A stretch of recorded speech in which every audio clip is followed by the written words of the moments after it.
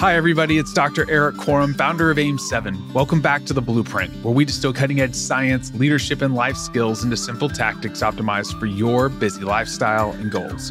Recovery is all the craze now. You'll see cold plunges and saunas on social media, people talking about foam rollers, vibrating foam rollers, trigger point. But does this stuff actually help you recover faster?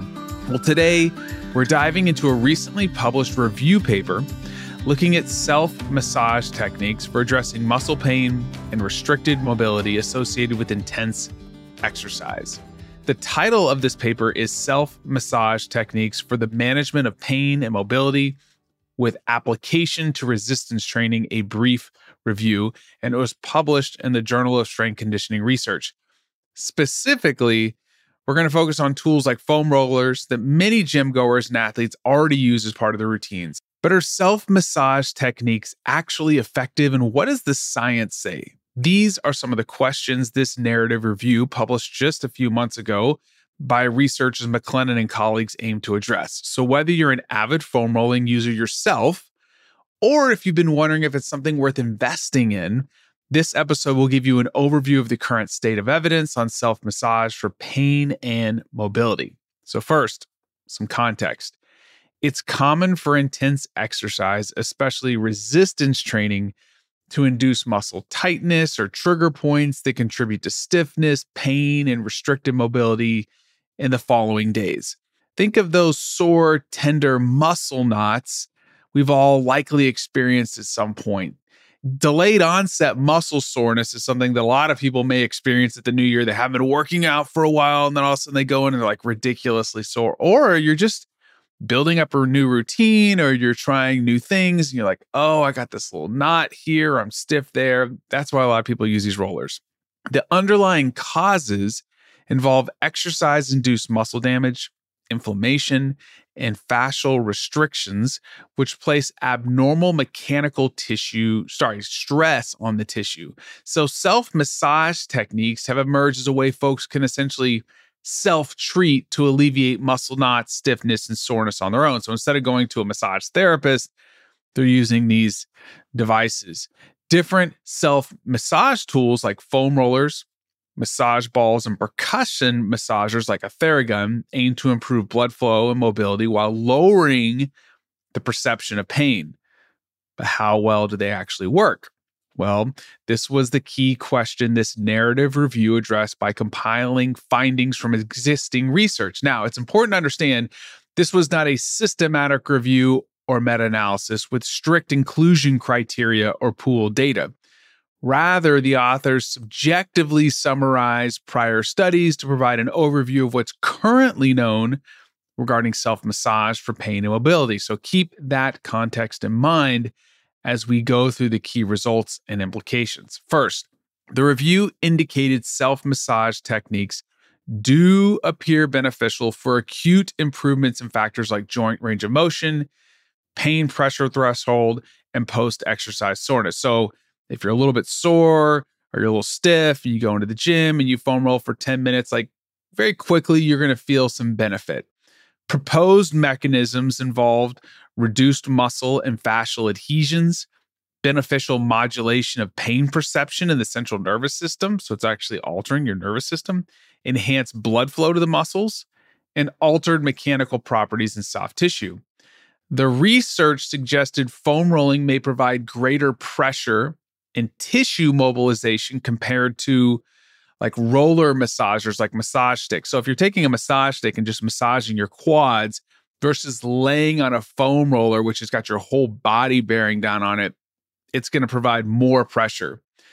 Vibrating foam rollers also appear useful for minimizing pain perception during self-massage. I actually like these things. It's like a regular foam roller and there's like a, vibration device in there. And I like to kind of do a trigger where I'll just kind of sit on an area and then move the area. Importantly, very limited evidence was available on long-term efficacy or actual impacts on injury risk reduction or sports performance. But the authors suggested self-massage can support mobility in athletes and may promote recovery. So is this going to reduce your risk of injury? Most likely not. Is it going to improve, like if you're playing pickleball or golf performance? Probably not. Now, here's the thing. If you experience less pain and stiffness, maybe it will. But it's not something that's actually just going to take your game to the next level.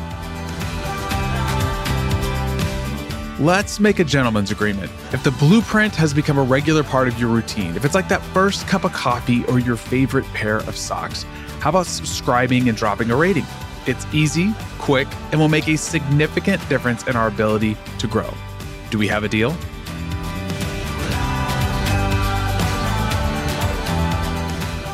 So let's talk about interpretation and application.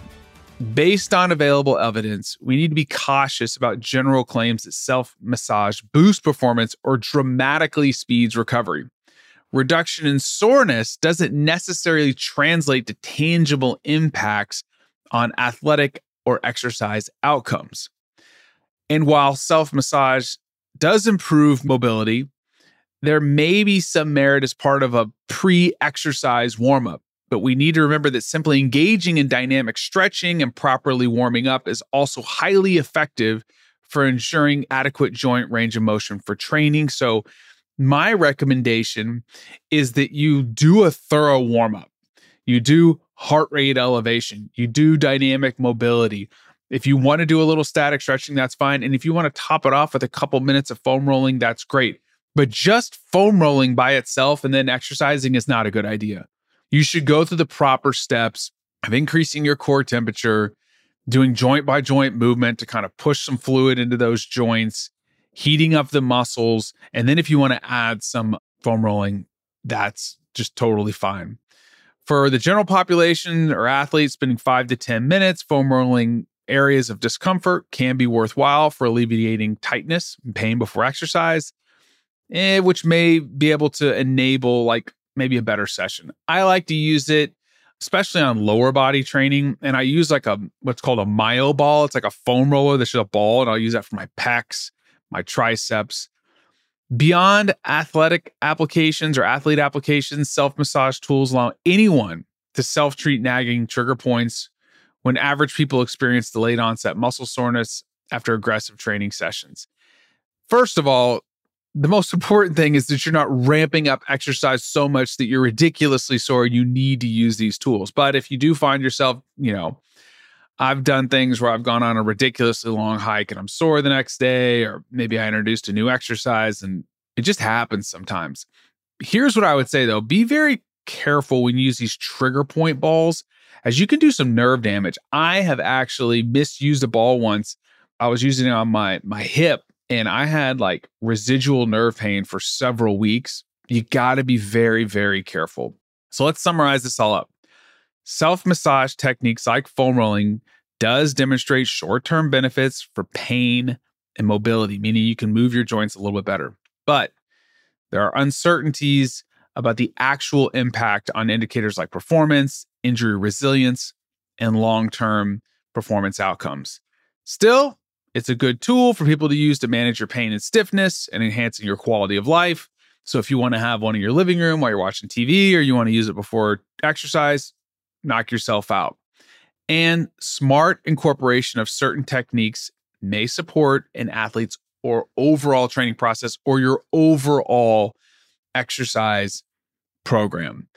If you have more questions about this stuff or more questions about recovery, we did an amazing review that we're actually adding to on the AIM7 website for recovery. We talk about cold plunges, saunas, all this kind of stuff. It's on the site. I'll put a link in the show notes. And in the AIM7 app now, you can indicate whether you have certain recovery tools, and we'll tell you when to use them and how long. So I know there's a lot of misinformation out there. And so I'm going to keep diving into these specific subjects to try to get you some truth around the things that you can use to improve your exercise and your health. So thanks again for listening, and I'll catch you on the next episode.